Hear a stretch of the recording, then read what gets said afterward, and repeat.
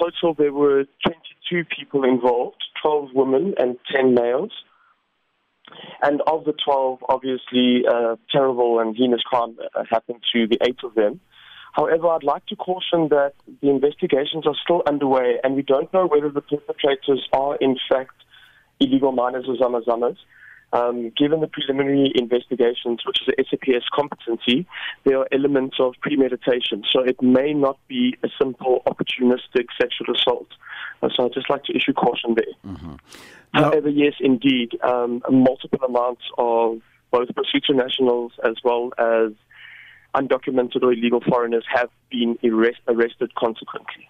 Now, we understand that just over 80 people have been arrested. Is that number of arrests still the same, or do you think it'll increase? It is most likely to increase because the operations are ongoing. That particular area has a very large amount of zama-zama activities. However, it is not the only area in Mogale City or on the West Rand or indeed South Africa that has an issue with illicit mining. Mm-hmm. Residents of West Village say that this is not the first incident of rape, that they have been terrorized by the illegal miners for years, and that local authorities are not doing anything about it.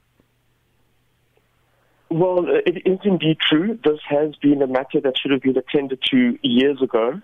However, in the new administration, we have managed to foster a much healthier working relationship with both SAPS as well as private security and public safety to bolster the area in terms of safety and security. And then the other issue is also we also need additional resources from the Department of Mining, Resources and Energy, but we have also started already a program in multiple areas to start using TLBs, re-landscape the area, seed it off, and make it a bit more difficult for illicit mining in the area. And just explain TLBs.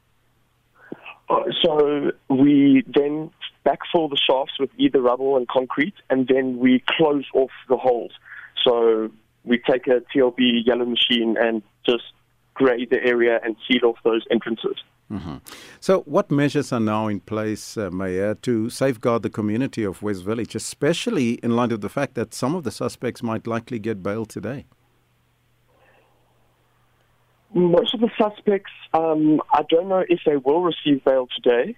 However, in the case that they do, we have bolstered the patrol and visibility in the area. Last week, Friday, while we were doing the SAPS operation along with private security, we also established a Section 79 Storm Committee. It's a committee of council, but it also has a unique ability to co-opt members of the public. And it will be a holistic program because at the end of the day, the community themselves are best placed to protect themselves.